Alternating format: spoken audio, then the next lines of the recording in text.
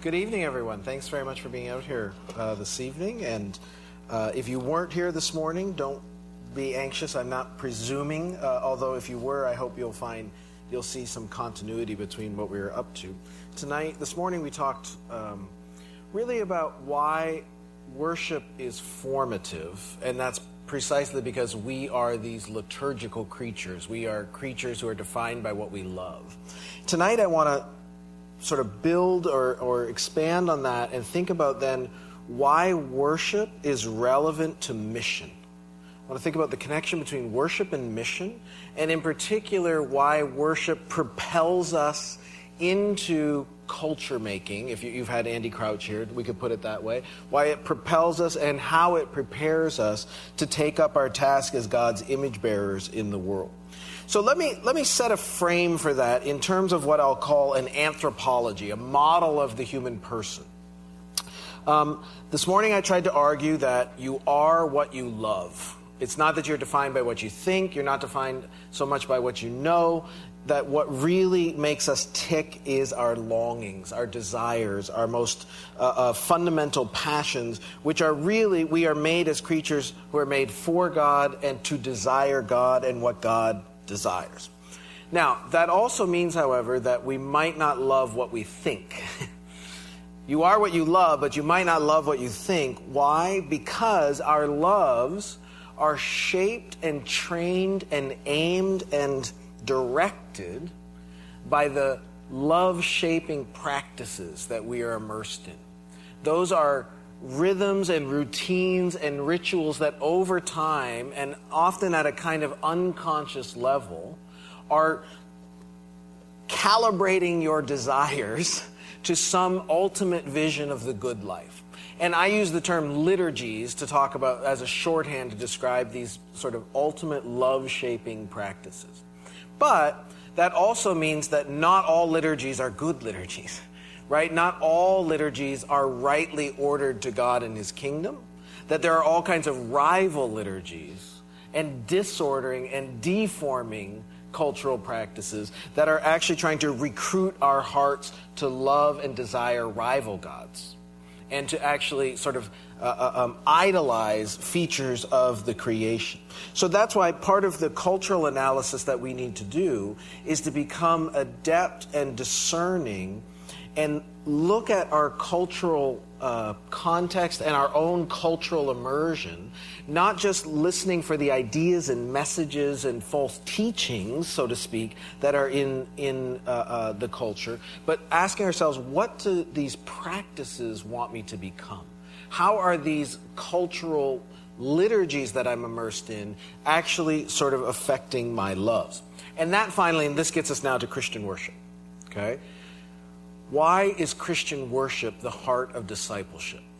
Because worship should be that spirit-empowered incubator, that imagination station, where our loves and our longings are being retrained, reformed, recalibrated towards God and towards God's kingdom.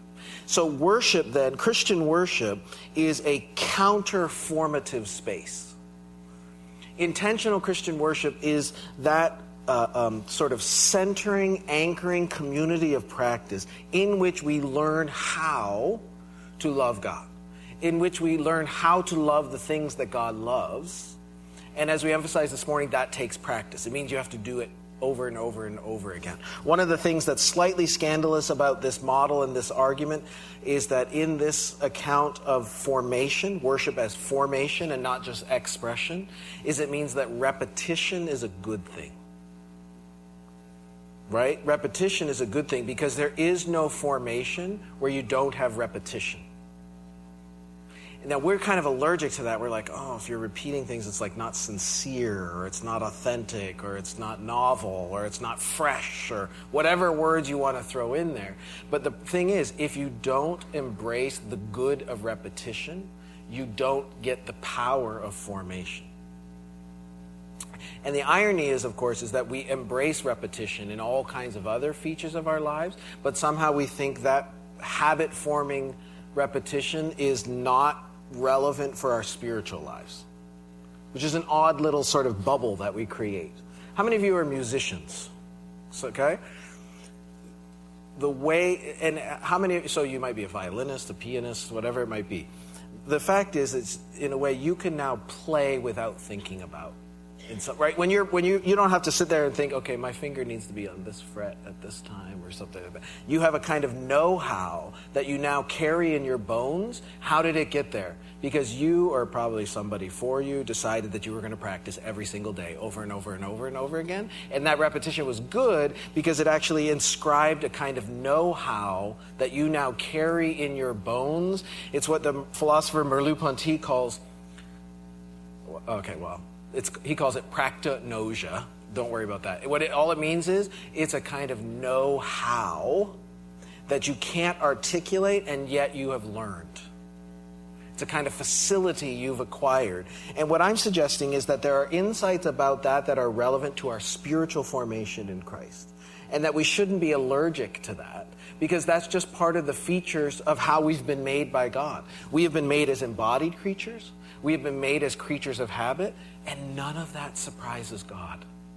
He made us. And he meets us where we are as creatures of habit and gives us these practices to form and shape us. So tonight I want to then think about, okay, well, why would that be significant for the work of Christian mission? And I actually want to also maybe expand our sense of what counts as mission in the process. I want to suggest that we can learn something about mission by looking at the end of worship. Now, it strikes me that I might need to do a little bit of, remedial work here. Okay, so a lot of the kinds of claims that I want to make about worship as formation are true of traditions and heritages of worship that are sort of historic and ancient. So one of the things that I usually try to emphasize, in this way I follow an eminent theologian named Bob Weber, who has been a big influence on me, where he talks about what he calls ancient future faith. That is, the best way for us to be faithful in postmodernity, in the future of the church, is actually to remember the ancient wisdom of the church's practices and heritage. Okay? And that includes receiving as a gift the accrued wisdom of the church's liturgical heritage. And so maybe for a shorthand, I'm going to call that intentional historic Christian worship. Okay? Intentional historic Christian worship. Now, the challenge is, and this is where we are all coming from, 14 million different places tonight, so I don't know what we can all assume of one another, but I'm going to guess that actually some of us have never been in a worship context that follows the rhythms of intentional historic Christian worship, because many of us are used to a little bit more of a kind of 30 minutes of singing, 40-minute sermon, offering and go kind of liturgy, right? That's kind of the sort of standard evangelical liturgy. Whereas I'm talking about a historic form of Christian worship in which each sort of moment and season of the service, season's too strong, each moment of the service is a chapter of a story that is being told over and over and over again. And there's a very intentional pattern to it so that there is a narrative arc to Christian worship. And it's common across a whole array of Christian traditions. So if it sounds like I'm up here making some sort of defense and apologetic for Anglicanism, that's not necessarily true, although that is one of the expressions of it, okay? But it goes, without trying to freak you out, I'll give you just one example. In historic Christian worship, and I'm calling it intentional because there are reasons for doing it this way. That's what we mean by intentional. There's a reason we're doing it this way. In intentional historic Christian worship, worship always begins with a call to worship. Okay? Now why? Because it is rehearsing the biblical story. And the biblical story begins with the action of the Creator who calls into existence reality. So the fact that Christian worship begins with a call to worship from God is a reminder that God is the initiator and God is the primary actor and agent who is calling us. Now that makes a difference, I want to suggest, when you are immersed in that story, to just constantly, it's almost like every worship service begins with Genesis 1, a little bit, right? It's almost like being called into existence like Adam and Eve are called into existence. It's a reminder of the narrative arc of the biblical story. And it's a little bit different than just everybody milling around, listening to, drinking coffee, and then somebody starts playing the guitar really loud so we know it's time to sit down. There's just a different, do you notice there's a different story being told in the practice, even if we don't talk about it. Okay? Then we can talk about some different elements in between. But it is also not insignificant that in intentional historic Christian worship, it also always ends with a benediction, which is both a charge and a blessing, right? So this isn't just traditional. There's a reason for it. Because what that is saying is, now having been brought through the gospel story again as the people of God, we now come to the point where we are sent. So worship, the ending of worship, is ascending. What's the Latin word for sending? Missio. Mission. Right? So the narrative story of worship is a story in which the people of God are brought into relationship with God, rehearse the miracle of redemption in Christ, relive and reenact the gospel, and at the end of it now, we are sent out from that space to take up our task as God's image bearers. So the point of worship is not an escape from the world. Right? It's not, worship isn't the place where you go hide because the rest of the week the world is so horrible. Worship is actually the space where you regather to learn what the world really is, because your job, you had one job, your job is to be sent back out as image bearers of God. So the site of formation that is worship culminates in this sending, where we are told to go in peace to love and serve the Lord. We take up our cross. We do that by taking up our cross, along with now our commission to cultivate the earth. See, I think it's significant that, in a way, what's getting I would put it this way. In Christian worship, you learn how to be human. In Christian worship, you learn how to be human. You don't learn how to be an angel. You learn how to be human. You're not preparing for an escape hatch from the material world into some disembodied heavenly realm. You are being taught how to be human. What did that look like? Again, look at Genesis 1 and 2. What were we made for? We are created in God's image, male and female, He created them. And then what does He do? He gives them a mission. What is that mission? To cultivate the earth, to tend it, to steward it, to older translations has a sense of sort of dominate it. That just means master it for the sake of its own flourishing and for our flourishing. And so what is the image of God? The image of God is actually doing that mission.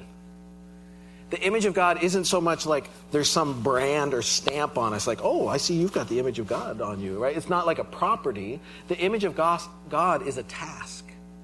It's a mission that we are given. How do we bear God's image? By taking up this work. And so now, having been remade in Christ and now reformed in the practices of Christian worship, we get to the end of the story and we are sent just like Genesis 1 and 2.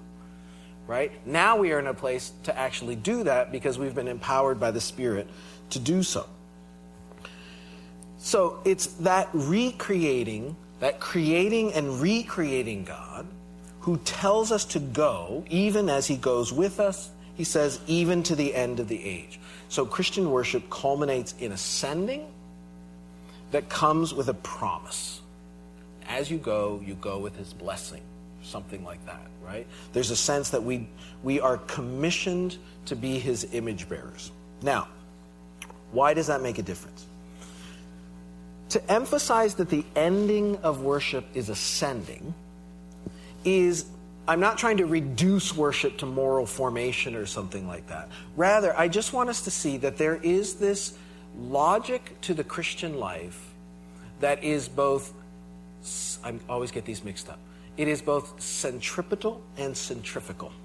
Okay, any science majors in here? So I just always remember that a fugue sends you out. So think of it. The rhythms of the Christian life are both centripetal, right? Centripetal is a spinning motion that sort of draws you inward. The people of God gather. Every single week, we are called to gather. Do not forsake the assembling of yourselves. Gather. Centripetally pull yourselves together. Come together as the body. Because in that gathered space, in that centripetal coming together, we now come and encounter the living God in His Word, at the table, in the sacraments, and He is the one who is acting in worship. Right? That's one of the things I tried to emphasize this morning, is that worship on this model is not just an expressive thing that we do to show God how much we love Him. Worship is a formative encounter in which God is working and getting hold and molding us like the potter and clay. Okay. But after we centripetally gather, we are centrifugally sent back out. And you keep looping over and over and over again. The thing about this Christian life and the thing about this school of virtue that is Christian worship is you never graduate. Right? You never get to a point, it's not like your Tyndale professors are like, oh, I don't need church anymore, I'm good to go. No. We all always need the dynamic of centripetal reformation in Christ so that we can be centrifugally sent out as His image bearers. Think of it as worship is a centripetal invitation to recenter ourselves in the story that is the gospel. And the reason tonight why I want to talk about restorying your imagination is that it's in those practices of Christian worship that the gospel story, which is the true story of the whole world, as Tom Wright once put it, starts to sink into your bones, and you now will carry it in your unconscious almost. You carry it in your bones and under your skin in a way that is going to shape how you act as you are sent, right? Because it has captured your imagination. So, to continually pursue and deepen our enfolding in Christ is the reason why we keep centripetally gathering. It's not, think of it this way, it's not a matter of choosing between worship or mission. It's a false dichotomy. Nor are we faced with a dichotomy of church or world, cathedral or city. To the contrary, we worship for mission. We gather for sending. We center ourselves in the practices of the body of Christ for the sake of the world. It's not one or the other. It's that missional telos of Christian action, then, that precisely requires us to be intentional about the formation that's going on in Christian worship. Do you see how, if that makes sense? In other words, sorry, I'm going to get really excited, but okay, take a breath. The point is that we are called to regather and centripetally center ourselves in the congregational and communal practices of Christian worship, because it is there, in that encounter, that the Spirit of God is implanting the story of the gospel in your bones, sinking it into your very character. But if worship is going to do that, we have to be careful and intentional and purposeful about the story that is being told when we gather for worship. Make sense? And so one of the reasons why I'm sort of gently, hopefully winsomely, just suggesting we might learn something from historic Christian worship is this. Not all communities of practice that claim to be Christian worship will necessarily have this counterformative power. Why? Because, unfortunately, in the name of relevance, novelty, freshness, whatever it might be, we decided to abandon the wisdom of certain historic Christian worship practices and thought we would try other forms that we thought would be more attractive, more relevant, whatever it might be. And here's my only concern. Remember this morning I was saying that cultural liturgies have their own loaded vision of the good life, right? They already come preloaded in the practices with some particular rival version of the kingdom. That means that those forms of practice are not neutral, right? So they're not just neutral husks that you can then drop some content or message into and say, oh yeah, no, we're good to go. No. Those forms of practice are already tacitly loaded and primed towards some other rival version of the good life. So, for example, you can't just take the liturgies of consumerism, which everybody is familiar with and everybody is comfortable with, and then sort of drop in Jesus into the liturgies of consumerism and think that you've just made the gospel relevant to our culture. Why? Because that's not what happens. Instead, you've just commodified Jesus. You've just made Jesus one more product that people buy and put on their shelf because consumerism thinks that's how you will be happy. And so with the best of intentions, we sort of jettison a bunch of historic wisdom about worship without realizing that in doing so, we've kind of trucked into the sanctuary forms of practice that are already primed and loaded in another direction. Does that make sense? So I don't want to, we can talk about, by the way, tonight we're going to have Q&A session, which can be throw tomatoes at the speaker session if you want to have that conversation. I just want to reframe. Notice, we are not for a second talking about traditionalism versus contemporary worship. That to me is the most unconstructive and unhelpful dichotomy we have. Okay? We're talking about why do we do what we do when we worship? What's the story? What is the story that our worship is telling? And what happens is, if we just think we can sort of adopt, quote-unquote, secular liturgies, which are familiar and comfortable and relevant, and then sort of drop a little bit of Jesus content in them to convey the message, the information about the gospel, what we won't realize is that those have already... it's a little bit of a Trojan horse dynamic, right? Do you see that? And so you are, and what's lost is precisely the counterformative power of the strangeness of Christian worship.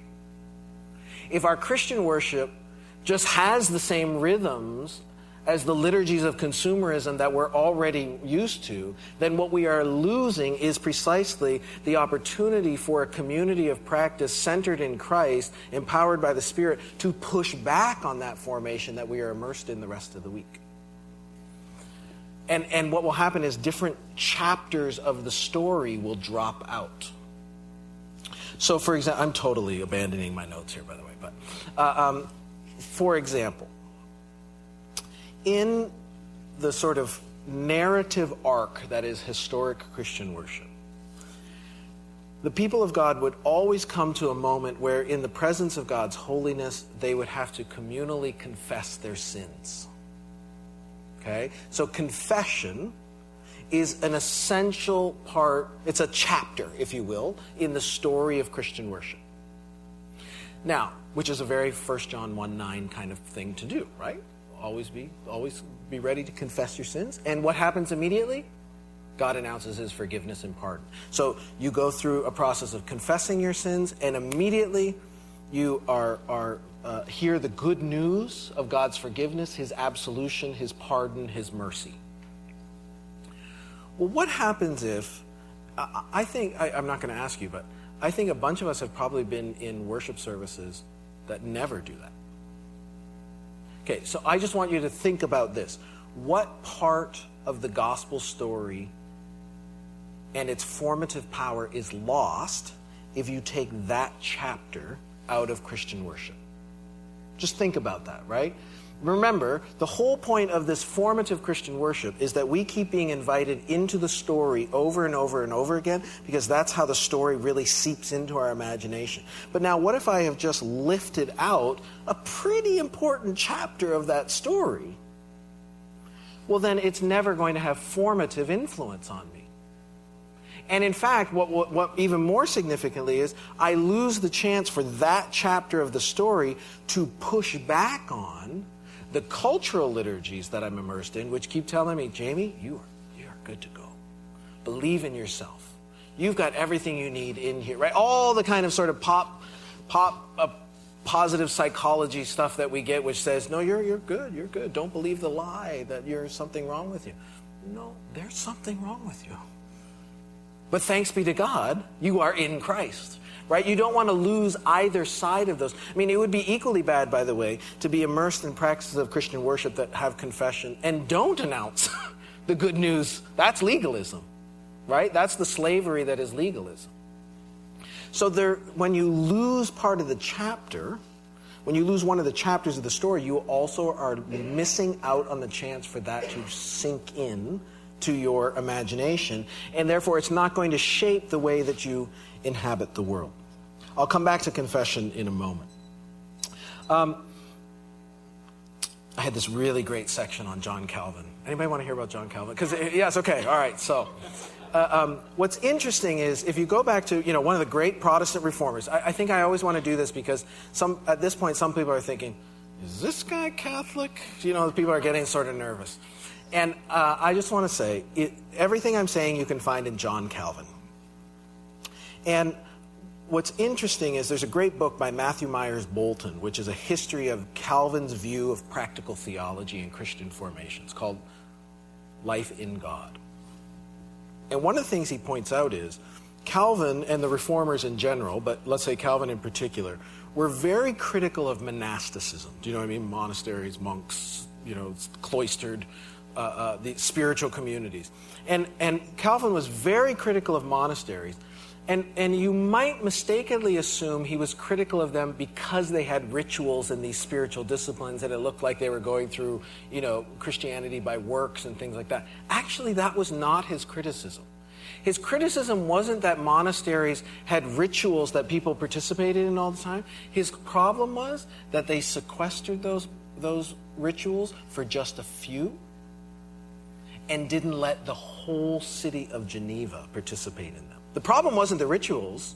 The rituals are what Calvin called a suite of spiritual disciplines that remake our lives, that reform our desires. He was all about the ritual reformation of our habits to be oriented towards God. He wanted to break down the walls of the monastery, not because he thought there was something wrong with what they were doing, but because he wanted it to spill over to the whole city. And so at one point he talked about, he dreamed of Geneva being a magnum monasterium, one giant monastery, in which, by that what he meant is, he wanted everybody in Geneva to be daily immersed in the rhythms of prayer and fasting and the spiritual disciplines so that they didn't have to just be spiritual supermen and women, right, who lived on some sort of upper echelon of the kingdom, which he thought was bunk. He wanted butchers, bakers, and candlestick makers to be formed by the same spiritual practices so that they would then take up their work as butchers, bakers, and candlestick makers, and moms and dads and pastors and so on, with that Christian imagination shaping what they were doing. I think it's a beautiful vision of, this is something for Tyndale to think about as you move into another sort of monastery space, or, what kind of opportunity is there here? And I do, by the way, think that this is relevant to the task of Christian higher education. That in a way, a Christian college and a Christian seminary are spaces where you can be intentional about what the rhythms and disciplines of a Christian formation look like through the week as well. Right? On the one hand, I'm making the argument that the gathered congregation is the center and hub of Christian discipleship. But I'm not saying that that's the totality of it. There's no way that that's possible. There's no way an hour and a half on Sunday is enough to counter the formative power of all the cultural liturgies we are immersed in the rest of the week. You need to then spin out of those into other kinds of communities of practice and discipline, and I think a college and a seminary are a fantastic place to think about that. So Calvin talked about what he called a dispositional deflection is what happens in our spiritual formation. What does he mean by that? Our dispositions, our inclinations, our affections are trained to be deflected away from the disordered desires towards rightly ordered desires in God and his kingdom. Dispositional deflection takes practice. That's the upshot of it. Now, what then does this mean for mission? What does it mean for our cultural mission? What does it mean for evangelism and so on? Well, I'm saying we gather to be sent, and we are sent to do. So we are sent out as ambassadors, agents of God's coming kingdom to undertake Christian action that participates in the mission of God. So mission really here is a shorthand to describe what it is for Christians to pursue their variety of vocations to the glory of God, oriented to the shalom of the coming kingdom. But as I've been trying to emphasize, think of it this way. Your action, your sort of cultural labor, when you are sent out to bear God's image in whatever vocation you might have, you can do all to the glory of God when you are shaped in this way. In many ways, our action bubbles up out of our habits and dispositions more than it is the reasoned, deliberate conclusion to a sort of thought process. I didn't put that very well. Here's what I mean. So I think there's a lot of really interesting research happening right now in neuroscience, cognitive psychology, social psychology, that confirms a lot of ancient Christian intuitions about spiritual formation. One of the things that we are starting to learn and appreciate that is in any given day, about 3 to 5% of your actions are the outcome of conscious, deliberate choice. Okay, so if somehow you could take an audit of every action you undertook today, only about 3 to 5% of those actions were actions in which you sort of thought for a second, should I do A or should I do B? I'm going to do B. A very, very small slice of your action is actually the outcome of conscious, deliberative choice. The rest of your action is actually the kind of unconscious orientation that you carry to the world that just propels you in certain directions. It's the fruit of dispositions and habits that you've acquired. So imagine human consciousness is like I should really learn to use PowerPoint because this would be better. But does this work for you? Imagine human consciousness is like an iceberg. And you know the proverbial tip of the iceberg kind of dynamic. Okay. Only the very tip of the iceberg is you thinking about what you should do.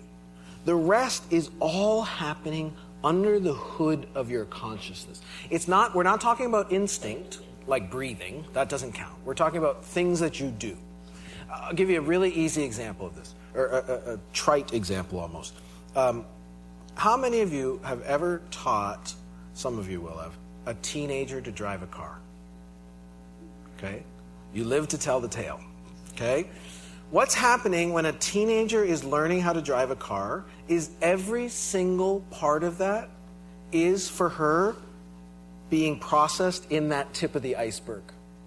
Right? In other words, when you are learning to drive a car, all of it you have to think about and consciously and deliberately choose to do, right? So that's why it's so terrifying. Because, you're sitting in the pasture. I've learned that if you put praise and worship CDs on, Dad calms down a lot.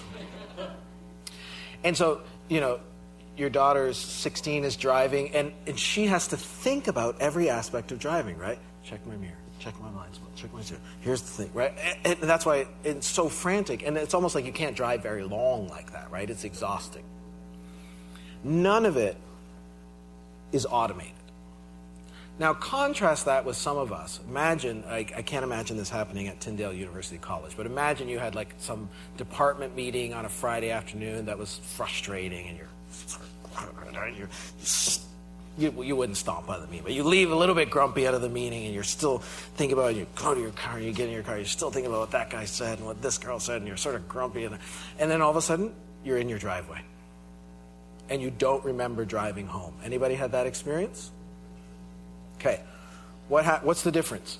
You have done that so many times that the action has become automated and you don't have to think about it anymore. Your unconscious takes over. Make sense? In other words, almost none of your driving was processed in that tip of the iceberg of your consciousness. All of it now is something that you can manage at this unconscious level. All right. I'm suggesting that tells us something about who we are as human creatures and that it is relevant to discipleship. That in some way, becoming remade in Christ's image is actually becoming the kind of person for whom a gospel orientation to the world is not always even something that you have to consciously think about, because now you have lived into that story over and over again in so many ways that now it actually sort of governs your unconscious perception of the world and is driving action out of you in ways that you don't even realize, and yet has been shaped by the power of the Spirit. Right? You are now that kind of a person. That's what virtue is. To have your unconscious so captured by the imagination of the gospel that that's just how you see the world now. Right? Your perception has been shaped by God's perception of the world, and you have absorbed that. You've been trained that. That's what I want to call a Christian imaginary, a Christian imagination. Because now, it's not even just how you think about the world, it's how you imagine the world from the get-go. That, to me, is sort of like, it's one way of describing what is the holy grail of sanctification. Don't you want to be that kind of a person? You know, this morning I was talking about virtue, right? And the virtuous person is somebody who has acquired the character traits. They've been so formed in such a way that these good moral habits have been woven into your character so that now you're the kind of person who is disposed to doing the good because it grows out of the very fiber of who you are, right? It's woven into the character of who you are. And in fact, what the tradition would say is that to be that kind of virtuous person means that you don't have to think about it. In contrast, when I walk down the street and I'm in this situation and now I have to say, should I be compassionate or should I not be compassionate? As soon as I am deliberating, it's a sign that I'm not virtuous. The irony is, the very fact that I have to deliberate is a sign that there's still a gap in my sanctification, right? And so part of it is, I think, helping us to not be anxious about embracing the power of habit. The Spirit wants to capture your habits. The Spirit wants to reorder your habits. That's what it is to really be remade in God's image. That's why I think the way worship forms us, the way worship works, why does Christian worship have this formative power? It's not just because it is fueling your intellect with the ideas and beliefs and knowledge that you need. It's because worship acts on us and forms us in a kind of aesthetic way. Now, I don't mean that it's pretty or beautiful. What I mean is it gets hold of your gut, right? It speaks to you and is capturing your imagination the way that a story does, the way that a poem does, the way that a movie does, right? That those works of art are sort of working on you. They're not just trying to put ideas into your intellect. They are actually trying to sort of pluck the strings of your imagination. And I think good, intentional, formative worship does the same thing. There is an embodied, material, visceral, aesthetic aspect to how Christian worship works. And that's why it gets hold of our imagination. Let me come back to an example. So earlier I was saying, there is a reason why the sort of narrative arc of Christian worship included this moment of confession and assurance of pardon, right? That's like a chapter of the story that we need to get into our bones because it pushes back on cultural liturgies. So to be even more concrete, I don't get concrete very often. So, for example, the liturgy of confession, of confessing our sins, is a counterformative liturgy to the cultural liturgies of kind of self-helpism. Right? The cultural liturgies of you're okay-ism, believe in yourself-ism, right? Which are really ripple throughout our culture. And so The Christian moment of confession pushes back on that. However, the Christian announcement of the assurance of pardon, of forgiveness, of absolution, also pushes back on cultural liturgies. For example, I actually think the liturgies of the mall, the rituals of consumerism, have their own really weird, distorted version of sin.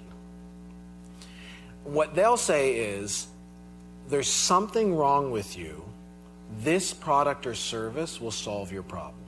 Right? My favorite example, the most horrifying example to me is, I have a 16-year-old, and whenever we're watching TV and like Clearasil acne cream commercials come on, they are horrible, horrible things, because they basically say something like this: "Why are you alone at the dance?" Right? It's gonna go right to this poor 14-year-old's insecurities and anxieties. Right? Why does no one ever call you? Because you have a zit. Right? And it's really, it's a really kind of, try to remember what it was like to be 14. It's horrible. I would never want to be 14 again in my whole life. And to now have that overlaid with that kind of pointing out your faults, pointing out your error. But here's the thing. The gospel of consumerism does not offer any good news. It doesn't offer forgiveness. It doesn't offer mercy. It holds out a product. But here's the dirty secret of consumerism. If the products ever actually worked, you would stop buying things. So what will have to happen is, even if Clearasil does work for you, we are going to have to find other things that are wrong with you to keep motivating you to buy products. And so you're never going to hear absolution from the gospel of consumerism. You're just going to hear new sins pointed out. Now do you see how the moment of Christian worship, where we go through the rhythm of confession of our sins, but then immediately being absolved and forgiven by God, is actually countercultural and counterformative in different ways? Now, add one more layer to that. What difference would it make if we confessed our sins on our knees? Don't freak out. Here's what I think is significant. Your body knows things you could never articulate with your mind. There is a kind of bodily know-how here. Mark Twain once famously quipped, "He who carries a cat by the tail learns something he can learn in no other way." He who carries a cat by the tail learns something he can learn in no other way. What does he mean by that? Let's imagine I've carried a cat by the tail. And now let's imagine that I have incredible powers of articulation and prose. And I'm going to describe to you now what it's like to carry a cat by the tail. Let's imagine I do actually a fantastic job. Let's imagine I'm as good of a writer as Mark Twain. That is never going to be the same as you trying to pick up a cat by the tail. Why? Because there is something irreducible that you know in the experience of carrying the cat by the tail that you can't learn in any other way. What I'm suggesting is there is something going on in the gathered, material, sacramental, communal practices of Christian worship by which you learn something about God that you can't learn in any other way. That you absorb the gospel in you that you can't in any other way. And to confess your sins on your knees is to almost sort of understand with your body something about our humility. And maybe even something about Christ's humiliation. Especially when you're old like me and you hear the crackly old bones and you remember, right, how frail we are. But then, this is the best part, is Jesus says, get up. Get up. Get up. I see you in me. You're forgiven. Right? To me, this is powerful. To confess my sin, this is humbling, especially if you do it in Protestant churches that are not set up for people to kneel. It's also awkward. You're in the pews like this, and you don't know what. It's just, I like awkward. I actually think awkward is a really good reminder of how gawky we are as human beings, okay? But to me, the real power of this bodily ritual is the standing up for the good news. Stand up. You're forgiven.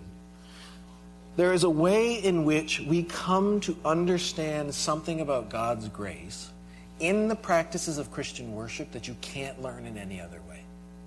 And when you are regularly immersed in that story, and it's sinking into your bones, then that also means that when you are sent on mission for God, you carry that story with you in ways that you might not even be able to put into words, right? It's never quite the same as just carrying the cat by the tail. And yet, that story goes with you, shaping your imagination, priming you for action, orienting you to long for God's kingdom. So now the action you undertake, the cultural labor you undertake, is in ways that you might not even realize, slowly, but in some significant way, is starting to bear witness to God's coming kingdom. Our work becomes missional just to the extent that we are formed in those practices of Christian worship. That's not because it's a spiritual self-help program. It's not because it's some sort of bottom-up, we are mastering it. It's because the Spirit is inviting us into those practices. He's there. Do you want to be shaped in Christ? It's not a matter of finding just the right book that's going to change it all, or going to just the right retreat or conference or camp that's going to change it all. It's really actually quite boring. It's show up for word and table and be there where the Spirit is over and over and over again as the Spirit gets hold of us for the sake of His kingdom. Thanks very much.